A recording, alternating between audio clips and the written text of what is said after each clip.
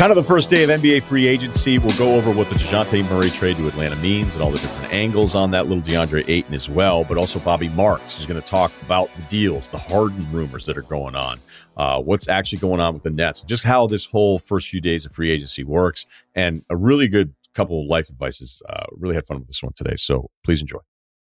It's the Ryan Russillo podcast presented by FanDuel. The road to the NBA Finals starts now, and FanDuel is the best place to get in on the action. Right now, you can check out the new and improved Quick Bets, which are back and better than ever for the NBA playoffs on FanDuel. Find what you're looking for faster and easier with more props right at your fingertips. You can check out live bets like 3-minute markets and exclusive live bets like quarter player props, player assist combos, and more. So download the app today and bet with FanDuel, official partner of the NBA. The Ringer is committed to responsible gaming, so please visit rg-help.com to learn more about the resources and helplines available and listen to the end of the episode for additional details. Must be 21 and older, 18 plus in D.C., and present in select states. Gambling problem? Call 1-800-GAMBLER or visit rg-help.com. This episode is brought to you by Hulu Plus Live TV. Looking for a better way to watch live TV? Stream your favorite sports and shows on over 95 live channels with Hulu Plus Live TV. Get access to Hulu's entire streaming library, Disney Plus and ESPN Plus, all in one plan. Start your free trial of Hulu Plus Live TV today. Live TV plan required. Restrictions apply. Access content from each service separately. Learn more at hulu.com. We start with the news from yesterday, DeJounte Murray going to the Atlanta Hawks. San Antonio, let's take a look at this deal. So Atlanta gets DeJounte Murray. He's on a really nice team contract, $16.5 million this year, $17.7 million next year. He's still a really young player coming off an all-star appearance. We'll get to what those numbers mean here very shortly. First for Atlanta, adding somebody like this that isn't a $30 million player, who normally this kind of player would be in that kind of a trade, is a huge win, not only on his talent and the age and kind of how he would complement Trey in an ideal world, but it's also much better for an Atlanta team that I think projects now at $10 million over the tax. Who knows what this final roster is going to look like, instead of a player who normally would be getting paid so much more. Now you're starting to get into those $20 million range for a tax for a team, which is always actually really important, even if we don't care about it as media and fans.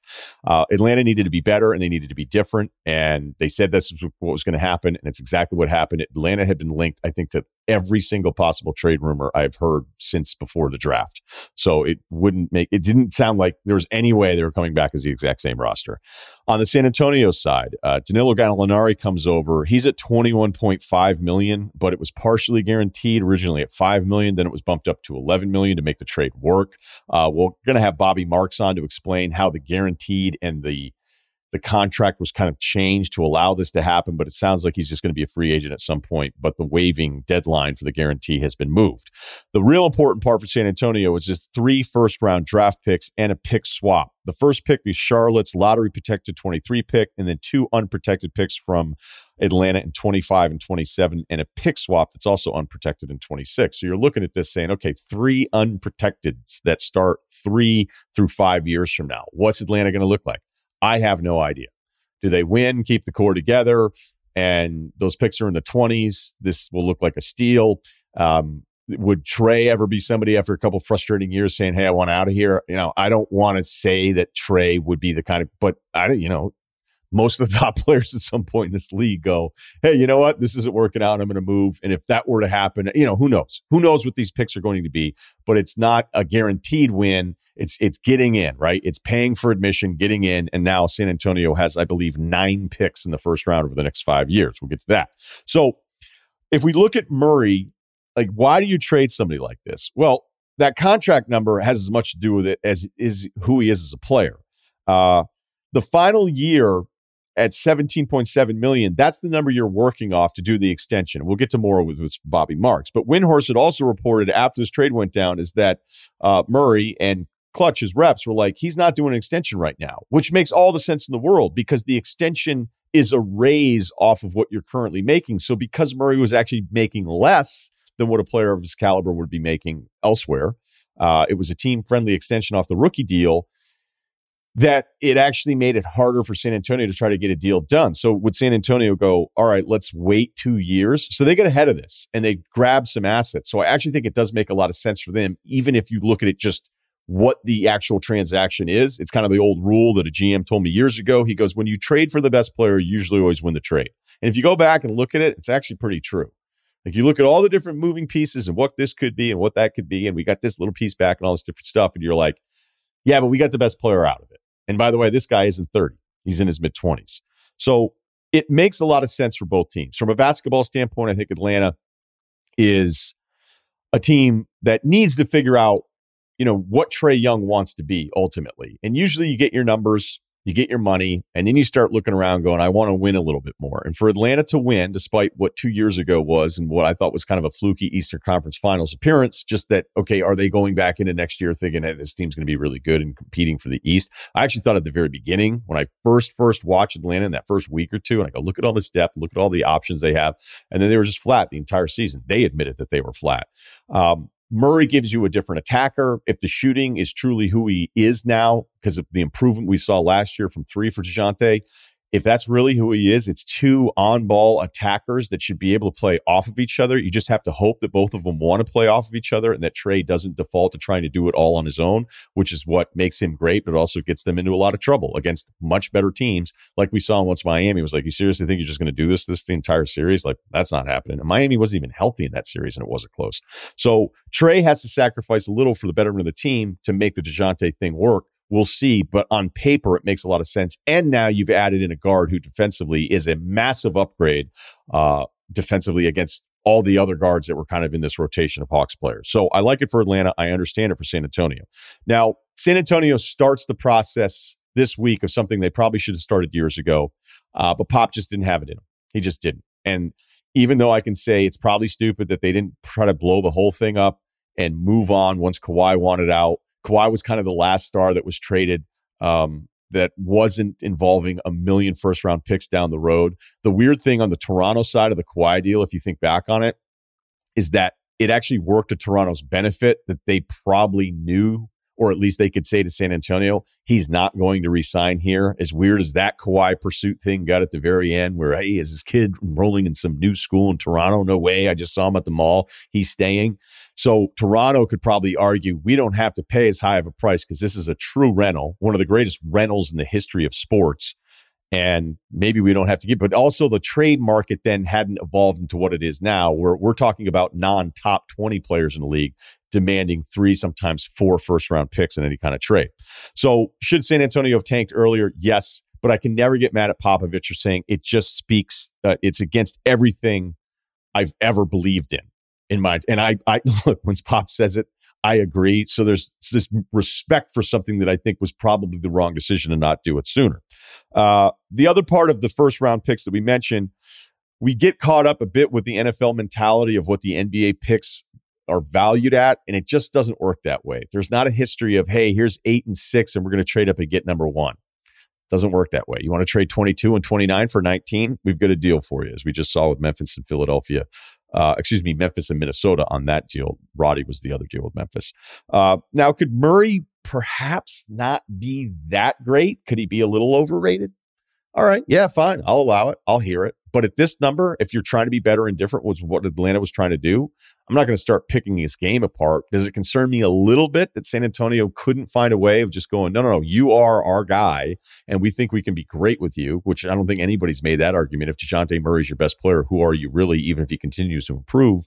But sometimes when the team is like, yeah, we don't know if we're going to pay him. But I still think the Windhorse thing might be the most important piece of all of this. That if San Antonio's told, hey, I'm going to market, and I might not even want to stay in San Antonio, and they go, well, let's do this now instead of doing it later when we're getting much less in return, and it hurts a lot more to pull this off.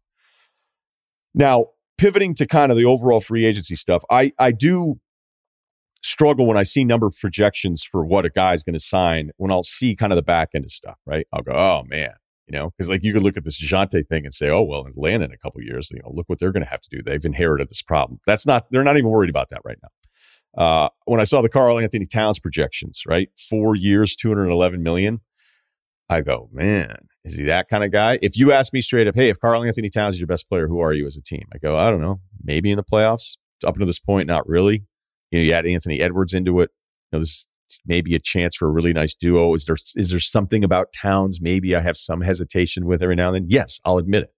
But if you look at like the profile of the stats, that he's third team All NBA, which is probably more positionally than saying Towns is undoubtedly a top 15 player in the NBA. Those are kind of two different things. But that's one time where you go, all right, 211, I don't really love this. But then it turns into the fascination with like never wanting to pay anybody, right? You can relate back to Murray. Like, oh, he's really good. He's an all-star. I really like the player. He's the best guy in the team. He's really improved. What a development story. This is great. Do you really want to pay him like what it's really going to take, to fight with other teams with him in free agency? Is he really that kind of guy? And so you can start to talk yourself into not wanting to pay anybody, but that's not what happens here. You have to pay somebody. All right. Minnesota has to pay Towns. Most people would have paid Ayton. And if you want to now pivot that part of it into the Ayton conversation, what I think is another lesson in how this all works, Detroit, go back and read all the stories. Detroit was always kind of pointed at as the number one landing spot for DeAndre Ayton, getting an offer, and we'd have to be left with what would Phoenix do? Would they actually just let this guy walk for nothing? And Detroit, since all of these stories, has drafted a center in Duren, who they love, traded back in to go get, using this cap space to take on contracts from the Knicks that also includes another center in Nerlens who might be there. They also have Stewart. And you could also make the argument, it's like, yeah, we have cap space, but you know what we don't want to spend it on? Centers, because we can find centers for a lot lower price. You could also argue Detroit may be saying, well, we don't want to use our cap space now because we're not ready. Okay, but we're still talking about Ayton, who's in his mid-20s, and even with his deficiencies, is probably no worse than a top 30 player who was flirting with top 20 neighborhood last year. Just a year ago in the finals, you're like, yeah, this guy's probably top 20. That's how we can make some mistakes, but it's not a massive mistake. So what I'd say, not even specific to Detroit, is, okay, maybe you don't want to pay him or you don't want to pay the position and you've already done some other things, so it doesn't even make any roster sense. But if you're a bad team that's not always traditionally a destination of free agency, I'd go, wait, were you wanting to hold on to your cap space to sign the next potential top 30 guy that wants to come there? Because that's probably not going to happen. And it wouldn't even happen with Ayton if it were a normal situation, which it is not in Phoenix. This episode is brought to you by Arby's. You know what I hate is after lunch, there's all this time before dinner. I hate it. So I'm always like, do I do this? It's like, you should. Gain season, throw in a little something extra, an appetizer that just starts hours before dinner. It just gets so frustrating when there aren't great options. That's where Arby's new 2 for $5 chicken wraps come in. Available in your choice of ranch, barbecue, and honey mustard. They're perfect for that afternoon snack attack or as an add-on to your meal. Food buddies. Arby's 2 for $5 chicken wraps are here for a limited time at participating locations. Visit an Arby's near you or order ahead on the Arby's app. This episode is brought to you by Hotels.com.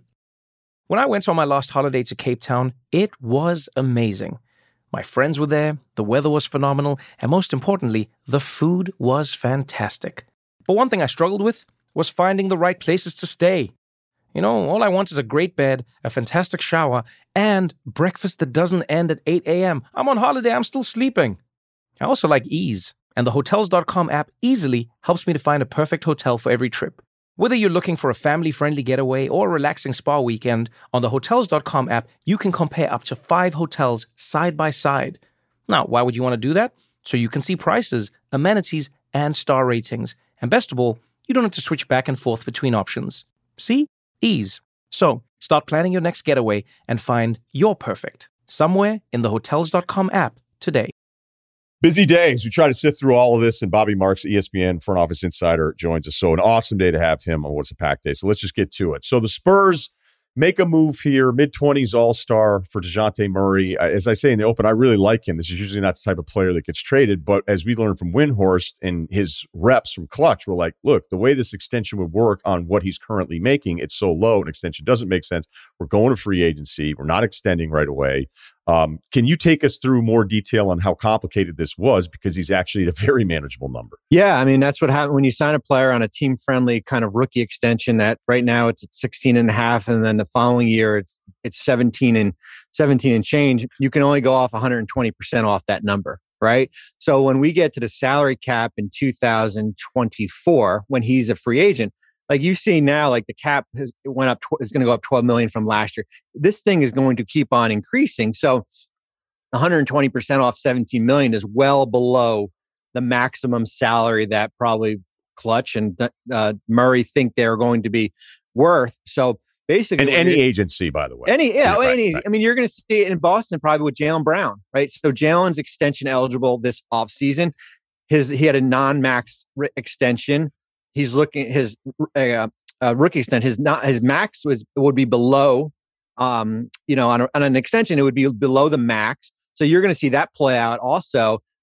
So Murray will see him play out the 2 years and then get into free agency in 2024, just as time as those picks will start to come to fruition a little bit here. But certainly, I guess you call it a gamble. Heck, he's a good player. I think it's just a matter of kind of how the fit will be with him and Trae Young. I think it's interesting. Like I always say, like, and you know this too, like, when you have draft picks, like you only have a couple swings at it, right? Like if you're going to trade out, like Milwaukee with Drew Holiday, right? That's who they wanted to trade 3 first and pick swaps for.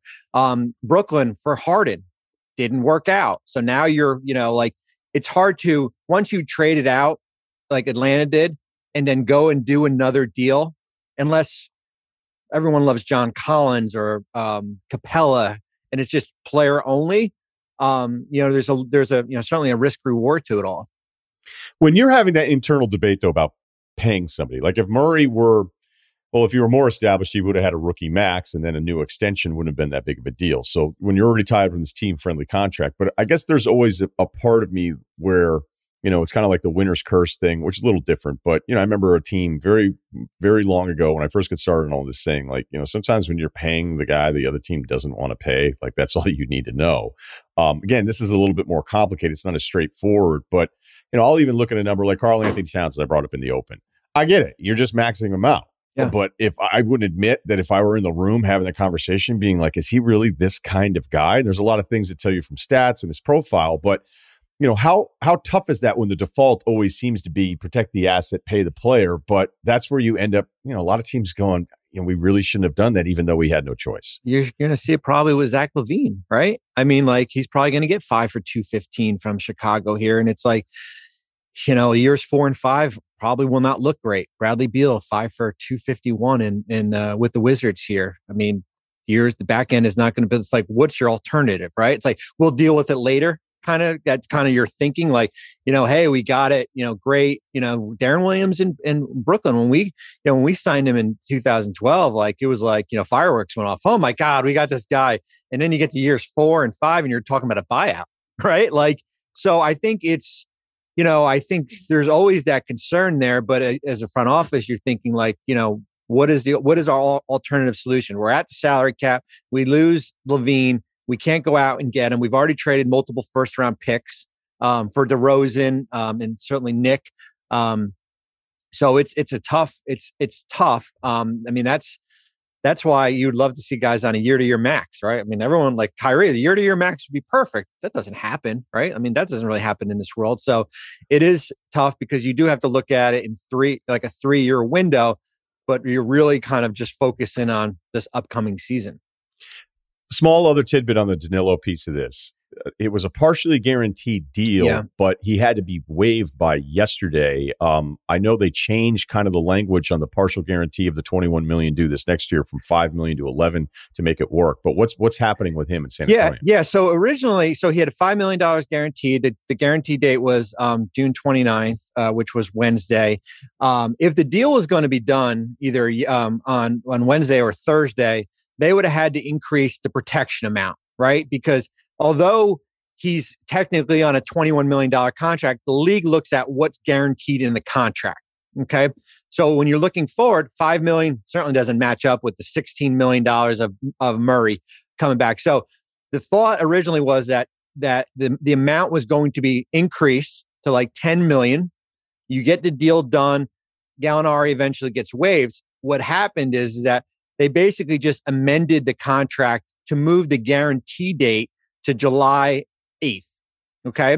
So what's going to happen now is that you'll see you'll see San Antonio, who's going to be sitting on all this cap space, right? They're going to basically absorb the salaries. Don't have to match. Gallinari will come into cap space. He will likely get waived. He'll be a free agent probably by July 10th, I would say, around there. The big thing will be probably you'll see every contract has a set off, right? You can't double dip. You'll probably see that removed from Gallinari, where he can get the $5 million from San Antonio, and then he can go get the tax mid-level at 6.5 or the full mid-level for another team, and almost come whole to that that $21 million that he could have earned. Just so we clear this up, if he's in demand and you have all this cap space and you have to get to the floor, would there be any part of this where San Antonio would say, hey, actually, we're not in a hurry to waive this? Is this just worked out between the agents? We saw it with Thaddeus Young, right?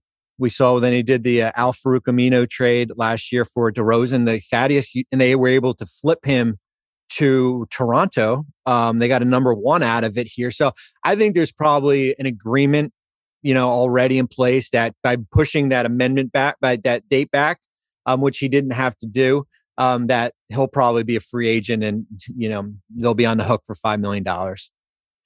Yeah, and you could also say, well, Gallinari pockets the extra 5, but if he's going to get waived and bought out, it's like it's all going to end up being the same number, whereas it would still be the same number if he were waived for $5 million by Atlanta yesterday if there were no trade, and then he gets the taxpayer mid-level anyway. So, yeah, I mean, it all kind of seems to land back on the same number, which is kind of crazy how this works. Let's talk about Harden. Yeah. When you've been up on the video board, and as we know, projecting out what Harden would be in 2027 is a horrifying number. It looks like Philadelphia is not going to have to do that. Woj, having the story, and there have been people on it where it's coming in at maybe the projections around 3 years, opt out, a new 3-year deal around $100 million. This is a pretty incredible win for Philadelphia if this is what ends up happening. It's huge. I mean, I did a segment this morning, and basically I kind of did reverse math. So we took Harden out, and what's going to happen in Philadelphia is now by him opting out and then signing for a less number, you plug in the full mid-level exception at 10.5. So who does that go to? Maybe PJ Tucker, let's say, for example. You plug in the 4.1 biannual exception. Maybe they find, maybe Victor Oladipo, for example, goes there. And then you look at the hard caps at 157. All right, how much room do we have left on a new Harden contract? Is it 34 million? Is it 35 million? Is it going to be a 3-year deal, a 4-year deal where maybe you make up that money he gave back here? But I mean, it's a huge win because, as you know, if he just opts in, like you're basically you're like with all these other teams like Brooklyn and Lakers and Golden State, you're just sitting on that $6.5 million, tax mid-level exception here. It's a huge win. Hey, the guy's made $300 million. We're not going to say give him an award for this, but he sacrificed money because, to get better players around. And I give Daryl certainly credit. I think the relationship, and the business is all relationship, and his relationship with James dating back to Houston when he traded for him from OKC, like this had a lot to do with it, right? As far as I will sacrifice, I'll get rewarded kind of on the back end, as long as you go out and get two good players. It's incredible because, what was it? Over $60 million in 2027 for what? A 37-year-old James Harden? It was monster. 5 for 270. That was the number. So he does this. You wonder, and I always wonder, like, okay, well, does that mean you're going to tack on a weird year at the end where everybody goes, all right, what's going on? Does it end up coming in at 4, but it's pretty much sure that it's going to get guaranteed? Harden deserves a lot of credit for this. Yeah. For one, and you're right. Like we can look at the career earnings, but that's not really the way it works. So maybe it's the relationship, but I also wonder how often you go, okay, look, we know who James is now, but we also would think, like, does he want to take cap space somewhere else? Does he want the 4 years with a new team for more to prove some kind of point to play for a team that has no chance? Like, is he over all of that? I don't know if you can talk to the player about that or if that's something the front office is. We know the guy and we know he's not going to do this. So I don't know if it's leverage. It feels more like it's a relationship than it would be leverage, but I'd have to think that would come into the conversation at some point, maybe not with the player, but just the front office. It's interesting, right? You go back to his comments back in Brooklyn that I think it was in training camp when he was extension eligible for 180, let's say 4 for 180. And he said, like, it's not about the money, right? It's not going to be about the money for him. We all like, yeah, whatever, right? Like, I want to win. I want to go somewhere here. And he actually proved by doing this that it wasn't about a max extension or a max number. I mean, he's still going to get probably 35, 36 million, maybe a little bit less.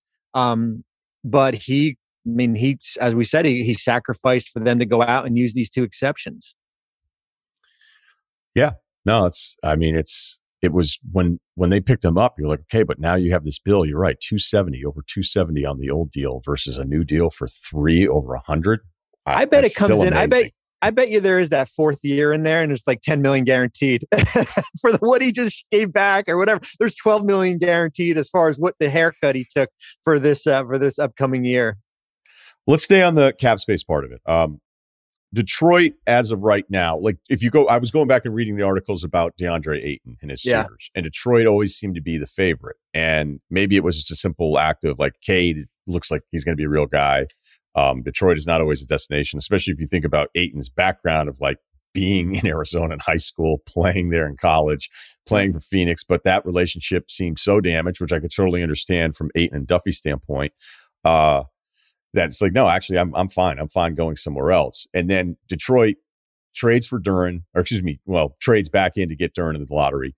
The Nerlens piece of this, the cap space starts disappearing. Did this mean Detroit knew, or do you think Detroit said, actually, and this is something about centers, maybe it's about Ayton, the player. I have a different opinion of it, being like, if you're Detroit and you have a chance at a guy who was top 30 and talked about maybe as a top 20 guy, like, you just go ahead and spend your money on this. But does this mean they knew maybe ahead of time that, or they just didn't like the player as much as everybody was projecting them locking him up? I think they had a realization of kind of where they were as a roster, that they're not quite there yet to go out and spend 31 million on a center. And they've certainly shifted to that kind of taking back contracts and build up your assets. Like, now, I think Alec Burks and Nerlens Noel are going to be there. I think Kemba certainly will get bought out, but they're going to be there because you have all these younger players here. I think what you're going to see now is probably I think they're going to go sign Marvin Bagley to a contract, maybe in that $10 to $12 million range, right? And then use the remaining cap space on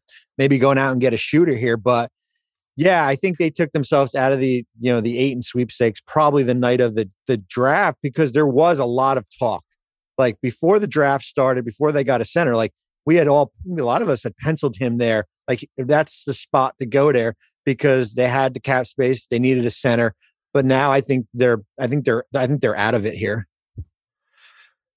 I got to tell you, the Bagley stuff really surprised me. And I know what everyone would say, like, hey, look what he did the last month. I get so tired of reading about how great some players were on bad teams the last 14 or 15 games.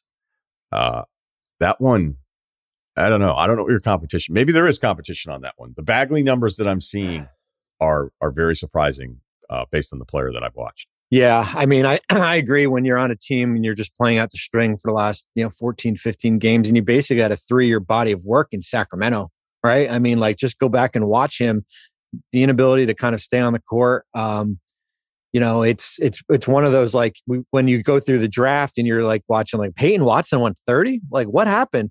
And it's like, I feel like with Marvin, we're still in that upside, right? Oh, it's an upside signing, right? Like, the guy's been in the league though 4 years here.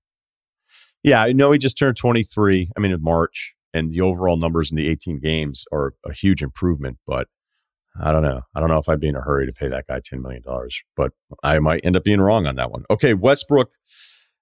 We know that it felt like a fantasy there for a while on some of this Kyrie stuff. You can't trade Kyrie for Westbrook if you wanted to, and tell that to Durant, as mad as he probably already is about everything. So that was a kind of a non-starter. You can't trade, at least right now.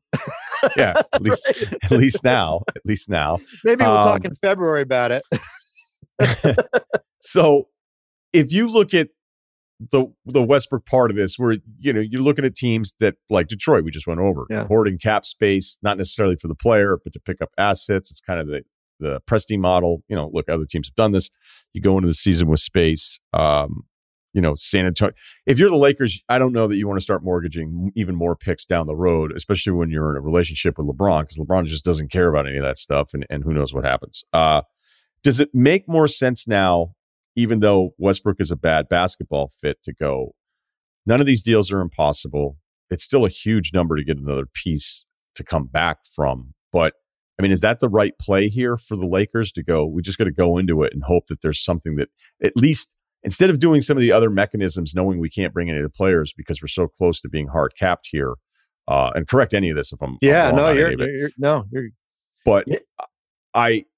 I guess that the feeling would be at least still having him on the books gives us a shot at maybe changing who we are in season, instead of some of these other things, just remove him from the roster. Yeah, I mean, the thought of him waving and then stretching and doing all that, I mean, or just waving and having that dead cap hit. I mean, in this market here, I mean, you're going to see, I mean, this free agent market is not good. Like, it's not, I mean, if you want a center, you can find one in this free agent market. If you want a point guard, good luck, right? I mean, basically, it's Jalen Brunson and Tyus Jones as your marquee guys, especially with John Wall likely off the board. And the big guys are all probably going back home. And then, certainly the Bridges situation in Charlotte.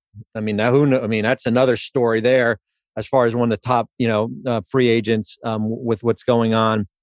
And I think with the Lakers here is that well, let's just bite the bullet. Let's see if Darvin can make it work, make it fit. If it can't, he's only on the last year of his contract. I think Ryan, with the Lakers, and I think the Nets are going to go through this too. It's not a good free agent class. They have so many openings on their roster, like 7 or 8, right? Like, they're going to be in the back of the line of some of these other teams. Like, there's 10 teams I'm looking at it that are like tax level, right? They just had the 6-5, teams like Golden State and Milwaukee, Atlanta, we can put in there. There's the Clippers, of course. They're behind these teams here. Like, if you're a free agent on a vet minimum, or maybe you can go earn somewhere else. If you're like Otto Porter the year ago, the Otto Porter this year, are you going to go to the Lakers? Are you going to go to Brooklyn? Wouldn't you just go to Milwaukee? Wouldn't you just go to Golden State? Some of these other teams. I think they're going to have a hard time filling out their bench with quality players here, unless they just go young, right? Unless they just sprinkle maybe 2 vets and then they just go, undrafted guys who are, these younger players. Yeah, I actually, when they were making their decisions, like the Stanley Johnson, when I saw that number, I was like, that's an absolute no-brainer. Yeah. I mean, it's a complete no. At that number, like, you have to keep that kind of guy around. If you're the Knicks, do you give Jalen Brunson 4 years, $110 million? Oh man, that's a big number. But if you have it, and you feel like he's your guy, I mean, it's like $27 million. It's a monster number for, that's elite level point guard money. I mean, it really is. But me and Windhorse had this debate, and we said, like, well, what's the difference between 24 and 27, right? 23, 25. So then if you're Dallas, right? So you're thinking, all right, there's 27 on the table. What's the difference between 27 and 31? You lose him. You can't replace him. You're over the tax. It's a huge tax hit, of course, here. So, is he a $27 million guy or 20? No, but the market dictates it, right? Like, all you just need is one of these teams to come in with these, these super offers here. And kind of that's what's going to happen probably with New York. I kind of, because I've been doing this just a long time and talk about it nonstop, like year round. I always kind of caution, like, are all of us on the outside getting this stuff wrong? Because, like, if you look at the chain of events that have happened that include kind of a Jalen Brunson decision here for Dallas, right? So you've got Porzingis when he's traded, you're like, wait, that's the best they could do? And you could play the game, you could play the results after the fact and say, well, it didn't even work out for Dallas, so, the Knicks should be happy they got what they got. You're like, all right, that's kind of playing the results a little bit. But then you have a Dinwiddie situation where it's like, where is he going to get paid? Right. And then that one felt like, why did Washington do that? And then it's like, was that an agent front office thing? Or it's like, hey, take care of our guy and then we'll get him on the books for something and we'll figure out the rest of the pieces later. So then you have these 2 deals that it would look like nobody would want, and then they get traded for each other. Porzingis, I guess there's still hope, because I still don't look at him as like this talentless player. He's just a guy that's kind of a hard fit now, and he just hasn't been healthy enough. All right. Dinwiddie is terrific with Dallas. So that probably at that number plays into Dallas going, well, wait, do we need Brunson back at this number? We could probably just do the same thing with Dinwiddie, where like if you go back through all of it, maybe Porzingis is still on Dallas and they're dying to keep Brunson. And I'm not, like, I think it's great that front offices can have a relationship with an agent, but that Dinwiddie deal felt like, hey, let's just get our guy to a number and then we'll worry about the rest of it later. Like you said, there's just all these things that happen where I always feel like don't rule stuff out, because the front offices always seem to find a way. If they desperately need to get something done, there always feels like there's a relationship to figure something out. Well, that's why we always say, like, like, oh my God, there's not a lot of teams that have money. And like, like if you want to create cap space in this league, you can create it. It might cost you a little bit, but you'll find a way to do it. And it's your point where you're just saying is like almost like the Ayton situation in Phoenix. It's like, oh, wait a minute, can I get the same production from JaVale McGee and Bismack Biyombo and maybe go use my mid-level exception on a wing? Right? Do I need to spend $31 million on a center? He's great for us here, but can I do something else? Or can I put him in a sign and trade for, Miles Turner and get a wing back? Or like, for example, can I get him to Toronto for like OG, right? Like all these different mechanisms here where you're thinking like, it's like a third, like, you love the NFL and stuff. And I look at when teams go through the NFL draft, like when you're drafting running backs, right? Like, do I draft a running back with my third pick, or can I find good value in the late 20s or early 30s? And that's kind of how I look at centers a little bit. And certainly with Jokic and Embiid, those guys are different. But I think everyone else here, where it's a wing, you saw the draft, it's a wing league, right? It's a league of wings and quality guards. And I think that's what Phoenix is looking at it here with am I going to pay him 5 for 180? Should I just do it and then figure out how to trade him in, February? We just play out the year. I mean, they're not going to lose him for nothing, right? They're not losing him for nothing. It's just a matter of like, do they want to commit $31 million to the center position? That's kind of what I've always admired about Daryl Morey's approach, though, where all these deals where you're like, what is he doing? And then he's like, whatever, I'm just going to trade him later. It's crazy. I was getting calls from all these agents, stuff like that. And I'm like, yeah, Philly's going to have the biannual and the mid-level. And you look at it like then, right? This was before the whole Harden thing, and you're like, no, they're not.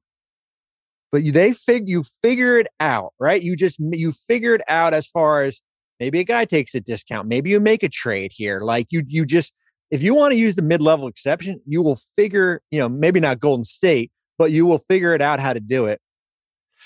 No, it's a great reminder every time with this, because I remember the first time I'd heard the PJ Tucker to Philly thing. And I'm like, yeah but what number? If there's a market for him, 6'5"? If all these guys want him, I'm like, wait, so PJ's going to do 6'5" when there's a market and people feel like, Miami, apparently as of today, his teammates were like, we can't lose this guy. And then you're like, okay, wait, you flipped Danny Green for this. And then you traded the pick. And we're like, you actually got a nice wing in Melton, who I think can fill a lot of holes for you in a supportive role, right? Like, you're not going to be running plays for the guy, but I'm just going to say it one more time, you can never underestimate the flexibility that we don't see on the outside. Miami is a great example. You're going to get Jimmy Butler in a sign and trade? How's that going to work? Yeah. They're meeting with Jalen Brunson in a meeting. How's that going to work, right? At one of the three teams. And I get it. It's strongly likely he's going to the Knicks, but never discount like what they can do down there, right? As far as how they would, if Jalen Brunson said after he leaves the meeting, you know what? No state taxes, nice 80-degree weather, get Bam and Jimmy. I want to go to Miami. They'll figure it out, right? Pat Riley will figure out how to make it work. I don't know if that Duncan Robinson contract. I don't know. The one that would be taken on, because I see that get thrown out there, and I go, well, you might be. But again, Miami doesn't love draft picks. There's no Goran Dragic expiring $19 million deal down there. No. Okay, a couple more things before we finish. If you were not the final decision maker in the Phoenix front office, but you're in the front office, you're a respected guy, great resume. What is your argument in the room about the DeAndre Ayton decision? That if we lose him and he split up into two players, that our window will close. The Western Conference has gotten extremely better, improved. Certainly the Clippers here. That's that our chance of winning a championship. Well, and they probably won't. They probably asked me to leave after I say it. But that's my concern, is that how the Western Conference has been so good. And if there, as I said, if there's a concern about the contract that he can always be moved down the road, I think it's just a matter of what the return value will be, right? Like if you said to me, like you can get a starting center and a really good bench player off, a wing off your bench, then I might say, all right, but where is it? Is it a starter on an expiring contract and we got to go through this whole thing again? Like it's a matter of kind of where the length is. But for me, I would give the recommendation to pay him. I get it. I understand everything that comes with it, and then kind of worry about it as far as, as the season goes. Okay, last thing here. I imagine, the Nets are still a team that you're pretty plugged in with. I can't say none of the Kyrie stuff is surprising, but Windhorst was adamant about, okay, just because he opted back in, which it felt like some of that was a created leverage thing that the Nets were just not that afraid of. The Kyrie for $6 million, although I said earlier this week on my podcast, if there was one player that would decline a $36 million player option and play for the taxpayer mid-level, which I guess is just the tax mid-level, they've rephrased it, it would be him, but it still would seem really surprising. But Windhorst is saying this isn't done. I'm curious, like based on your conversations, how would you describe the current net situation with the roster and still uncertainty? It's funny. When I go on TV and do the touchscreen, I put that starting five up there with Kyrie and KD and Joe Harris and Simmons and Seth Curry. I'm like, man, this is a good team, right? Like, and then you think like, well, there's so much else that comes with it, right? There's like like I always say, we're in this honeymoon period, the off season, because games are not being played. And maybe we can attribute that to him opting in, and the drama maybe goes away. I think there's a cloud over this organization right now based on, as we talked about earlier, do guys want to go play there with the Kyrie situation? Am I going to be attached to him in a trade down the road here? You've seen the last 3 years, it's been drama every year, right? Even the year that KD didn't play, there was drama with Kyrie here. I just look at it like, I mean, if it was me, I would have been more content just blowing the whole thing up. I would have been, and I know that's hard to say when, you just trade a boatload of picks to Houston in the Harden deal. I would have been content with him walking to the Lakers for $6 million and Kevin Durant coming into my office asking to be traded. I would have been, as far as just because I think it would remove like that. We're 4-10. There's some adversity here. Is Kyrie going to come to practice today? Is he going to ask to be traded? Maybe he pulls a Ben Simmons and doesn't report to training camp. Like there's so much there that it's not going to be like training camp. Everyone's going to be all happy and everything. Where, you know what? Maybe we trade Kevin Durant. We just build through the draft, or we just get a young player, a couple of young players, and we go there and we take our licks for a couple of years. But everyone will be happy, right? Everybody will be working towards the same thing here. And I have concerns about Brooklyn moving forward. Although he opted in, and he's under contract here. But what's the end game here? Like, what eventually is the end game? Whether it be at the trade deadline, whether it be next offseason when we're talking about like Kyrie, he's a free agent, and are we dealing with the Durant situation again now?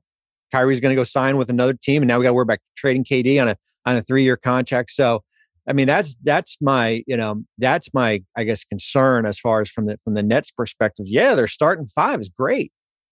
I mean, we ever going to see it though? Are they all going to? What's the bench going to look like? So, I still have, as I said, there's certainly a lot of concerns for me from that perspective. Bobby Marks, and by the way, congratulations on the new deal with ESPN. I appreciate it. Thank you. I know that it was funny because I congratulated your work is awesome, and I always appreciate you answering my late night like, hey, wait, how the hell would this work thing? Just I want to double check because I don't want to get this wrong. And then it's always met with, the guy that traded all the picks. And I'll go, when you work for a Russian billionaire that does jet skiing videos. Oh my God, I heard it all during the Celtics series. And when they got to the I said I did a little video on the when they got people still bust. It's like I feel like saying it was fucking. Sorry, I'm swearing. 9 years ago, right? Like goodness. Like I always say, God damn it, Jason Tatum was a sophomore in high school, right? Like I wasn't in Philly. Oh no, look, it's still a bad trade, but I think I want to tell. No, it is. Hey, trust me. Like I'm not washing my. The worst part of it is the pick swap, right? Like, and that's where we go back to the Atlanta. I mean, I know we're going to end here soon. Like the Atlanta, like why'd you add the pick swap there? Like the pick swap is the worst thing as far as leaving unprotected. In giving an unprotected, like the pick swap, which I think turned into Jaylen Brown, or I guess it was Jaylen Brown. Like that was my big thing. Like, why did we have to add the pick swap to the Celtic deal? Hey, it was a bad deal. It was one of those deals where like we've talked about it before. Like, at the end of the day, it's like your parents went away for the weekend and they came back and the house burnt down, right? Like what just happened? Right. It was so beautiful and stuff. But, during the Celtics series and the finals, like people like bust me, hey, you're the guy that traded the 3 first round for whatever. And I'll probably hear it until I'm 80 years old in this business here. But everyone makes bad deals, right? Like everybody makes that, of course, got magnified. And it's funny, like there was a part of me at one time, because I'm a human being, be like, man, I don't want these Celtics to go to the finals. Like maybe like 2017. Oh my God, I hope they lose in the second round here. But now, like, I've just gotten over it. And I'm like, God damn, Jason Tatum is a good player. Jaylen Brown's a good player. They got a heck of a coach. They've done a nice job with their front office building their roster. Like they deserve to be there. Like they've earned it and stuff like that. And if they won a championship, who cares? I'm not going to take it to my grave and everything. That new extension must have been nice then to be at peace with it. No, but the thing that I always want to point out to anybody is like, in what world do you think Bobby Marks rolled into Prokhorov's office and was like, look, this is what we got to do? And Prokhorov was like, well, I'm against it, but whatever you say. With also, another piece insulating you from all of that. I still remember when I have a calculator here and I was doing the math and, this is what the luxury tax is going to be, right? 70 million. Okay. We're good. Okay, let's go. Well, that's a nice note to end on. Maybe it wasn't. Maybe it was the wrong note. Bobby Marks is going to be all over ESPN's free agency coverage around the clock, being on TV, doing podcasts, all those guys. So thanks so much for finding some time for us today. Talk to you soon. I appreciate it. Thanks. This episode is brought to you by Vuori. It's time to ditch your old workout fits. Seriously, just let them go and try Vuori clothing instead. Their activewear is unbelievable.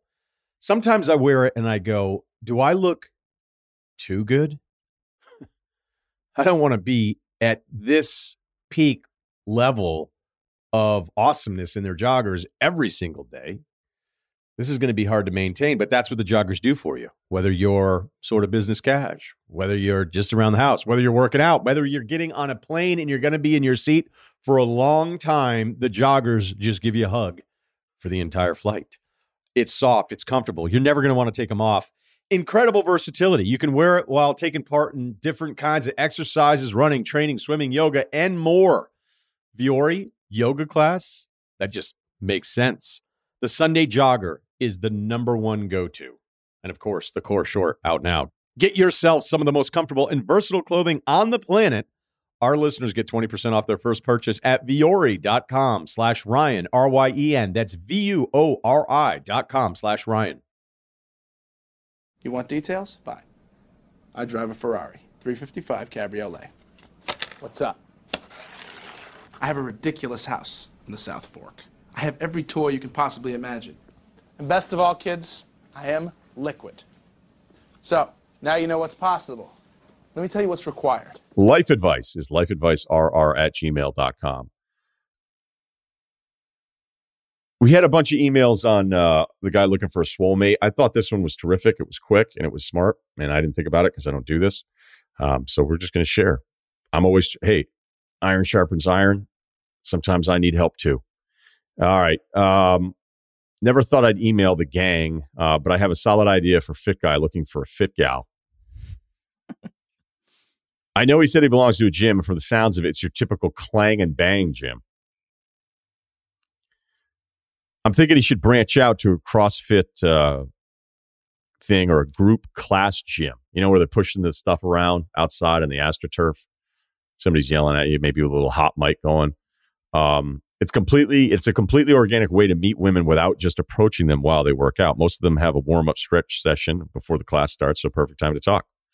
Whether you read this or burn it, you still have a fan. Well, thanks, man. You have one fan at least in me. I'm not going to speak for Kyle or Steve on this one. It's a really simple idea. I should have said it. Didn't think of it. Never done anything like that. Likely will never do that. But great idea. You get in there, start stretching it out, be like, man, my hammies are tight. Jesus Christ. Maybe don't do that, but you get the point. I mean, say what you want about CrossFit, but that crew, they're tight knit. Like they have each other's back. Like they would take bullets for each other. So honestly, this is a great call, and I'm pissed off we didn't think about it. It's the greatest call, and that's why I read it, because it's actually, he's not even giving himself enough credit for how good the email is, because that crew, it's like, I think you get jumped in to join up, and then that's why there's such a passionate connection after the fact. And they always drink like microbrews together. There's some of them have jackets and stuff, and I don't want to call because cults usually are about real estate too. And I don't know if that's so. I think the CrossFit idea is terrific. Just start trying to figure out some different classes. You get to cheat on your pull-ups. You fucking be like, I did 48 the other day. We're back. Here we Let's go.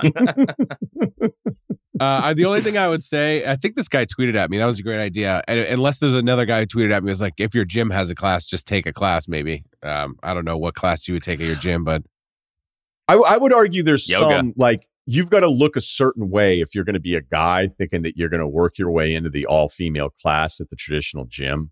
Just say, I've noticed that guy a few times. We're talking spin? Or you got to be a good-looking guy. But, if you're a guy that's not, maybe, every one of us should know whether or not we're attractive to other people at this stage in our lives.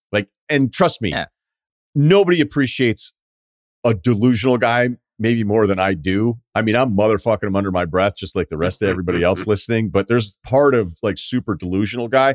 We have a current super delusional guy at the gym who's sort of new on the scene. I don't want to fully describe him because, this podcast is kind of big and I don't want to deal with it. But the tank situation he's rocking right now, and he just will straight up fire on trainers now. And I haven't really seen him in the rotation up until recently. And I'm looking at him going, what are you doing? But then at the same time, you know what he's doing? He's doing what no one else is doing. He's doing the thing a bunch of other guys want to do, but just don't want to do. And this guy's like, I don't care. I'm sweaty as hell, but I'm throwing massive dumbbells around. I've got, I want to say what the tank said, but I'm just afraid it's going to, there's going to be some eye rolling next time. I don't know. It'll come back to him, but there's plenty of guys at the gym who do listen. And then there's going to be like, I can't believe you brought up the new guy. And I'm like, yeah. So we're just going to leave it at that. But he's hot. He's a good looking dude though. No. Oh, okay. I'm saying he's delusional. Hot guys aren't delusional. They're just hot and they get away with everything. That's what I was going to say. If you're the kind of guy that's comfortable and you're the only guy in a yoga class of 24 women, there's a good chance that you're not struggling in that department to begin with. So it's usually the average Joe who's like, hey, I'm kind of out of place here. So if this guy's delusional and he's still doing this, good for him. Yeah, I'm not. I guess I am criticizing every single thing about him, but I also respect the approach. But I'm just suggesting if you've never been every one of us should kind of know how desirable we are or are not. Mm-hmm. All right. And you should know how desirable you are or are not in different social circles. Right. There's times where I'll just be straight up oh, I'm so fucking old to these people right now. Just so you check yourself again here, you're 100. And if you're going to go into an all female, regular class, I'm just saying, has anybody liked you in the last 2 years? Do you have a tanning bed at home? There's just a few things that I'm just thinking out loud. Maybe the tanning bed doesn't matter. I don't want to get in a war with tanning bed people. I'm just there was a tanning bed guy back when I lived in Burlington who also sort of managed strippers on the side. Nobody quite knew what his deal was. He was actually super friendly in person, but the second you would turn around, he would ask your girlfriend to strip for him. And you were like, all right, this guy needs to be banned. So there's a tanning bed thing there. That's my own garbage that I need to work through. Some trauma there. Okay. I noticed Kyle and Steve just stopped talking because they're like, are you going to get to another one? No. All right, here we go. Dad's a realtor. 5'8", 180. Thinking about rattling off impressive lifting stats to fit in with the other emails, but frankly, haven't been to the gym since the Bush administration. That's 43. All right. Anyway, huge fan. My dad was just starting up in the real estate business a few years back when my wife, let's call her Karen, super popular name right now, and I were looking for our first home. I know people say don't mix family and business, but I felt pressured to use my dad as a realtor. All right, makes sense. Throughout the process, my dad did a decent job.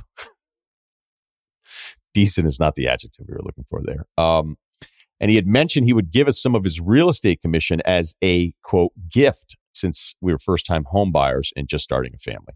Upon the purchase of the home, my dad never mentioned it again, and we didn't see any part of the commission. Yeah. My wife has pressured me for years. Didn't we have something like this that was fairly similar? We had the dad that wanted to help with all the stuff around the house. Stuff around the house. All right. And we suggested you just hire somebody who comes by who's like, who's doing your trim work? This guy's a hack. That was one of our better advices. Yeah. Yeah. Yeah. I'd be like, oh, yeah, actually, yeah. That was probably me at my peak. Okay. All right. So, my wife's pressured me for years about my dad not following through with it, but I never had the balls to say anything. For further background, I like to avoid controversy like the plague, especially with my family. By the way, man, that's not, I like controversy, or I shouldn't say controversy, conflict, I think is the better word here. Sometimes I like conflict, but in the family part of it, sometimes you're like, I just don't want to strain things beyond what it is now. So I don't think you need to feel too bad about that. But he does continue here. He says, I'm the guy that won't send food back at a restaurant, even if it's wrong, just for the sake of avoiding controversy. Again, it's not really controversy here. Somebody gave you the wrong food. I ordered a Caesar salad once and the waiter brought a bowl of chili and hot wings. I didn't say a thing and proceeded to uncomfortably sweat bullets for 20 minutes. All right, that's excessive. That's a bit much. Now I'm starting to think this isn't even real. Like if it's a house salad versus a Caesar, you just let it slide. If it's buffalo wings, I don't know. I ordered scrambled eggs. They brought up mozzarella sticks. It was 6 a.m. Oh, sorry. I hate controversy. I get some more marinara. All right. So fast forward today, 3 kids later, we've outkicked our coverage and looking to upgrade to a larger home. Oh, boy. Hey, maybe you just worked hard. It could also be that too. Maybe you didn't. All right. Given my stubbornness and just the awkwardness of not using my dad as a realtor, we decided to use him again on the sale of my home. The process has been a nightmare from the start. My wife keeps asking me to bring up the commission thing again. I keep deflecting. My dad provided very little guidance in the early stages of the process. We have never sold a home before and has frankly lacked attention to detail. Given our purchase price and where homes are still currently trading in my area, this should be a significant wealth creation event for us, but feel like my dad is flubbing the entire process. I'm not touching the commission thing with a 10-foot pole, so my dilemma is this. Is it too far along in the process to fire my dad for the sale of our home? But how do I approach the purchase of our next home? To close here, I have a decent relationship with my dad, but saying I want to use another realtor on our next home would be a family crisis that I'd rather not create as we spend a lot of time together with my kids, etc. However, I am concerned we are not getting the best quality of service along with the stress and work that already goes into buying and selling a home. Okay. A lot of people are going to listen to this and be like, hey, fuck the dad. Yeah, way easier when it isn't your dad and you're listening to a podcast on an email. All right. And that's not how we operate here, but it's kind of leaning there, man. So the commission thing, is it because your dad lies to you, or is it because your dad's older, as dads tend to be once they're grandparents and they just forgot, did they forget about this? Now the commission and what the gift back was, probably, I don't know. I don't want to guess here, but it wasn't going to change your life on that money, but it's still a shitty feeling when you feel like somebody, again, it's your dad, has kind of gone back on what he said he was going to do. All right. But that is an entirely different category of screw up of him not getting you the best possible price for an asset that you have. That's usually, for most everybody, the biggest asset you're ever going to have in your life. And it's nice to do well on those things. And it sucks when you don't. And it sucks when you look at Zillow after the fact, even though Zillow's the realtor's enemy. And it's also, it's a lot of fun. You type in Zillow. I mean, Zillow's popular because you're like, maybe my life will be different if I live in Whitefish. Like, that's why Zillow's so popular. You just start like, hey, oh my God, it's 0.8 miles to the library. I'm going to fucking do that all the time. Anyway, there's a Zillow rant in there that I have that's somewhere else, but I'll pitch it to Bargatze. So, what I'm looking at here is you're starting to see where he's not putting in and you're looking at comps for your house. Like, what does he say when you go, okay, what do you want to list this at?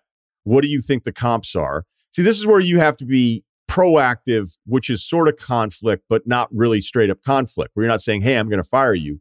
You have to be on him. He's your realtor.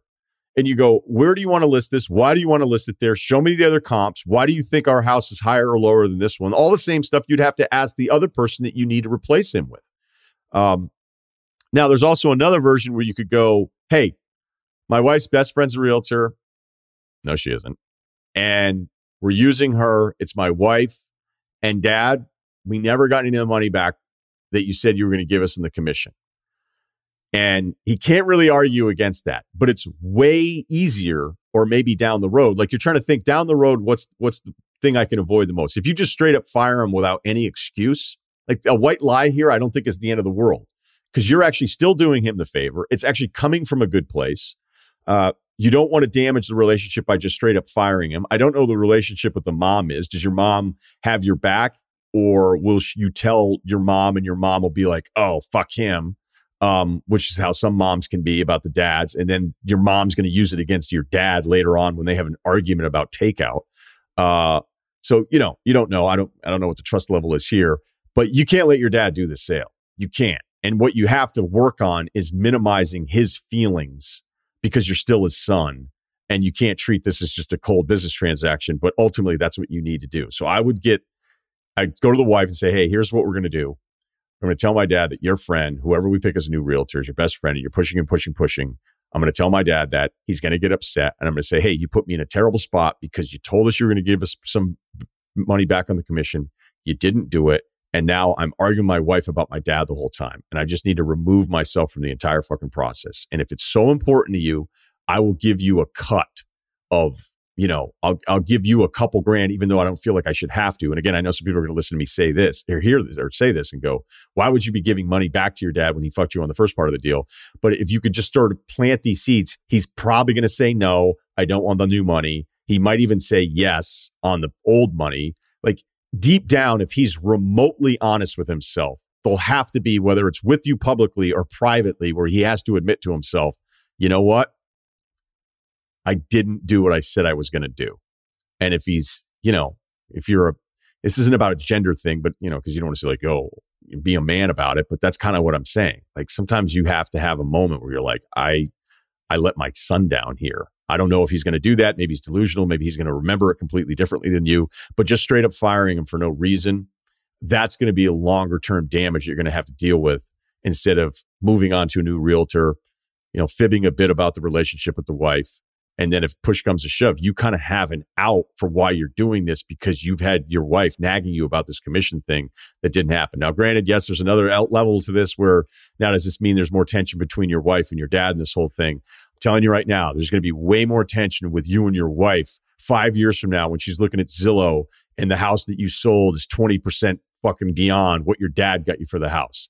That's going to be a worse long-term relationship than it is your dad being upset at a cookout 3 years from now because he got cut out of a deal he should have been cut out of before. Yeah, this is like a classic. I mean, you're not going to know what I'm talking about here, Ryan. This is like a classic Everybody Loves Raymond scenario. The parents are very involved. Frank loves to help. Raymond?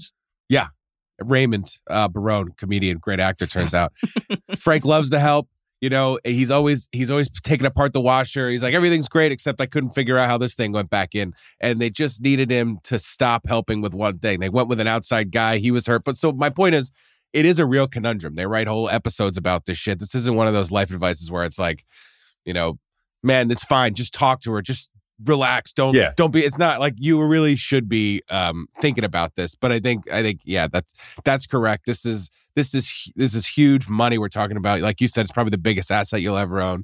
And also, it could really drive a wedge into your relationship. It sounds like your wife was like felt steamrolled the last time, and she's like, wait, we're doing this again. So yeah, I mean, you have to, wherever you find the guts to do this, you look around, you'd be like, you're going to be upset about the money if it's different. Even if it works out well, you'd be wondering what could have happened if you didn't do the same thing again. She might end up resenting you. You guys might be fighting about this. This is her life too. If she's like, well, we have to do it this way because your dad decided he's a real estate agent or something. So yeah, you got to find out a way to get out of this one. But you're absolutely right you're not overthinking it because you won't send back chili when you ordered salad. This is like a real thing and it's family. So you're right to be concerned. But yeah, you got to get this done, pal. My wife's a realtor. and she happens to be pretty good at her job, so we don't really run into this issue a ton. But there have been some things where, like, if a family member, we know that they're going to sell their property, like there's like a little bit of an awkward stage where you're like, is she going to give us a call? Are they not going to give us a call? Like, should we be offended by this? Should we not be offended by this? I'm typically never offended by any of it. And I know it's different if it's like straight up your dad. So I understand that. So I totally understand where you're coming from, but I'm going to talk this through.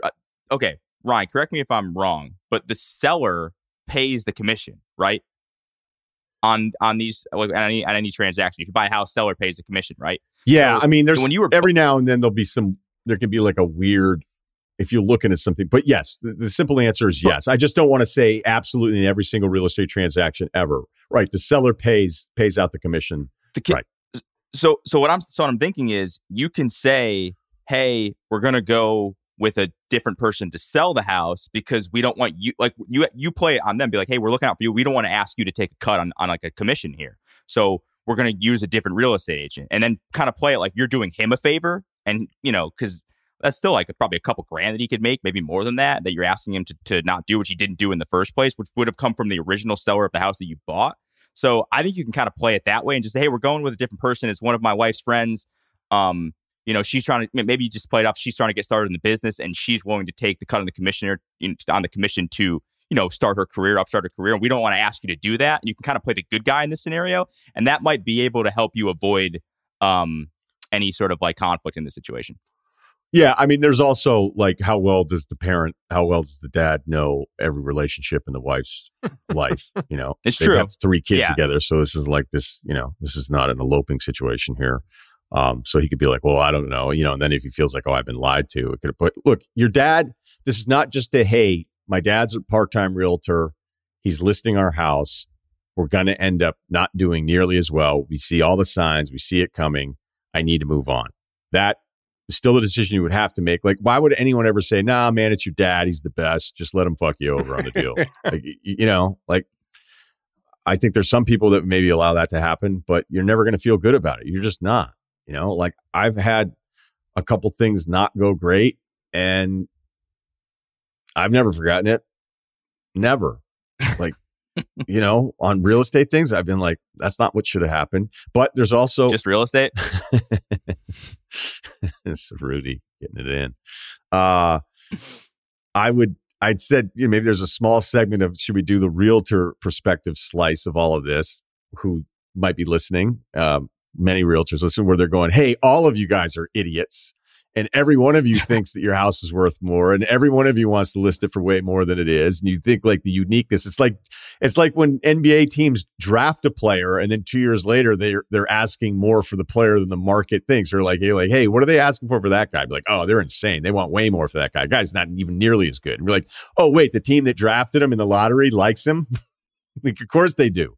It's the guy they picked 2 years ago. They evaluated all of these players and they were like, that's the guy we want when the pick came up. So they have a different, you don't even say valuation of the actual asset. And in this case, like, you at one point picked the house you live in. Now, granted, some of us have lived in houses that we hated. I have a few apartments that I wasn't super emotionally attached to, just because I picked it at one point. But you get the point, is that the homeowner can be insane in the process, but I don't think that's really what we're getting here with the email.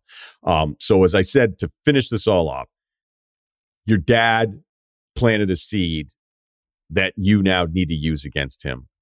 And it isn't just a straight, I want to fire my dad. You can say, hey, look, my wife has been on me about this commission thing. And it's just, I don't know who your dad is. Is he somebody that forgets? Is he somebody that's actually like, money really screws with people, man? And is he like, sometimes people just like being like, oh man, I made out on that. And you're like, what, on your son? Like, you promised this thing and then you didn't do it. And like, there's some fucked up part of you that's like, yeah, but don't ever rule that part of it out. But I think you now need to, as evil as it sounds, use it against him, because the most important part, if you screw up selling your house, if it's actually worth way more, and you can tell your dad's going to mess it up, your wife is going to be way worse about this. Even if she's the greatest ever. The same way, if I were married and my wife was like, I have to use my mom realtor. And then I'd be like, hey, remember that time your mom sold her house for fucking 50 grand below what we should have gotten for it because you didn't want to have an uncomfortable conversation. I don't know. I mean, people can get along, but that's not really something that people forget.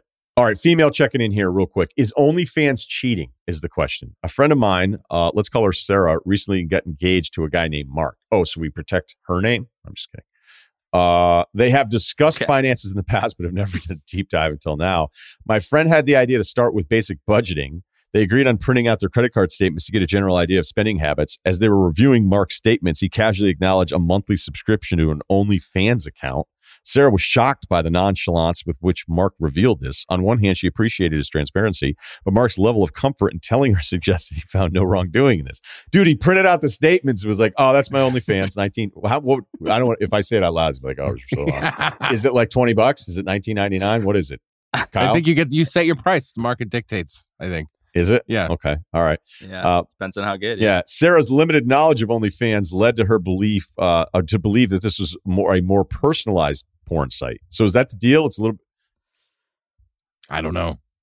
No one knows, or does no one want to admit? It's Patreon for porn, right? Isn't that what it is? Yeah. It's like some guys have a Patreon for $5 who are like comedians, and you get the podcast ad free a day early for $5 a month, and then some guys are like, there's a tier for $20 and you get an extra episode that nobody saw. Like I imagine that Patreon is the same way as OnlyFans.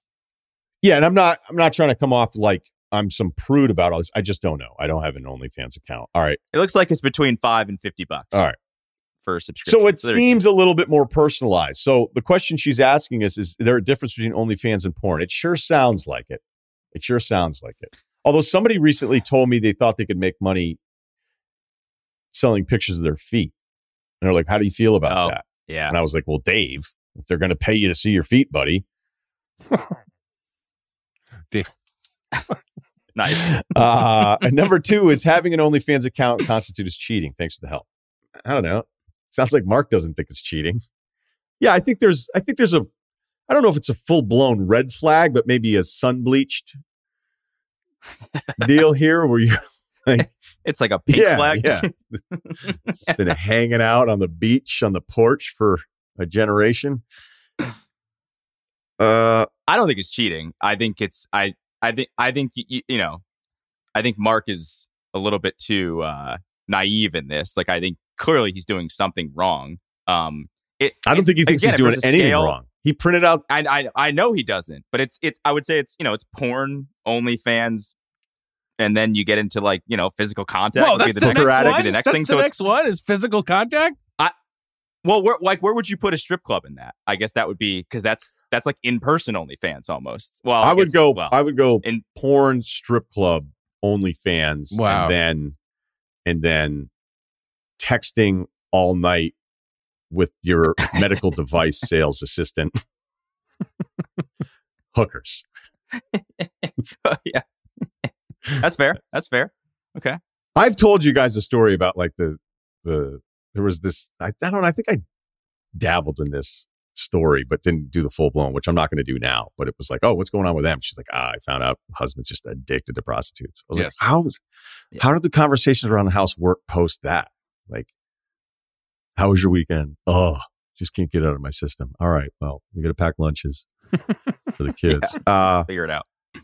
Yeah, maybe Mark also printed out forgetting that he used that card for OnlyFans, the whole thing, and then he did the nonchalant, like, I'm so busted, but like is like, what's the big deal? Yeah, right. Knowing inside he's like sweating mental bullets, but on the outside he's like, what are you talking about?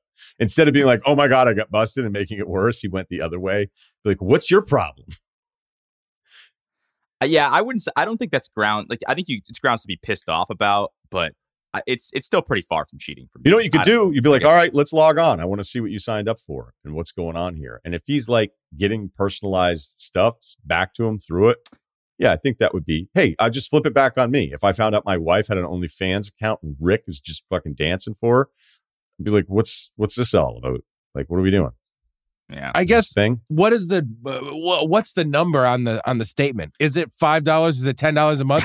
If there's like, you know what I mean? Is it like, is it the monthly? Great point, Kyle. Is it the monthly bill? And then there's like $6.99, $8.99, 4 days later, $10, $25. Like, is it that sort of deal? Or is it just, is it the monthly subscription to a different kind of porn?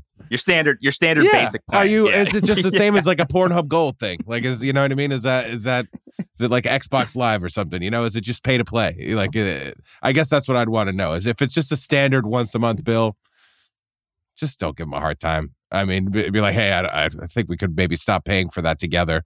That'd be nice. Well, I think she's going to give him a hard time. I think either way, but he's going to get a hard time. I mean. It's whether or not, it's whether or not like she's like do I have to think about the future of this relationship? I don't think you were betrayed. Yeah.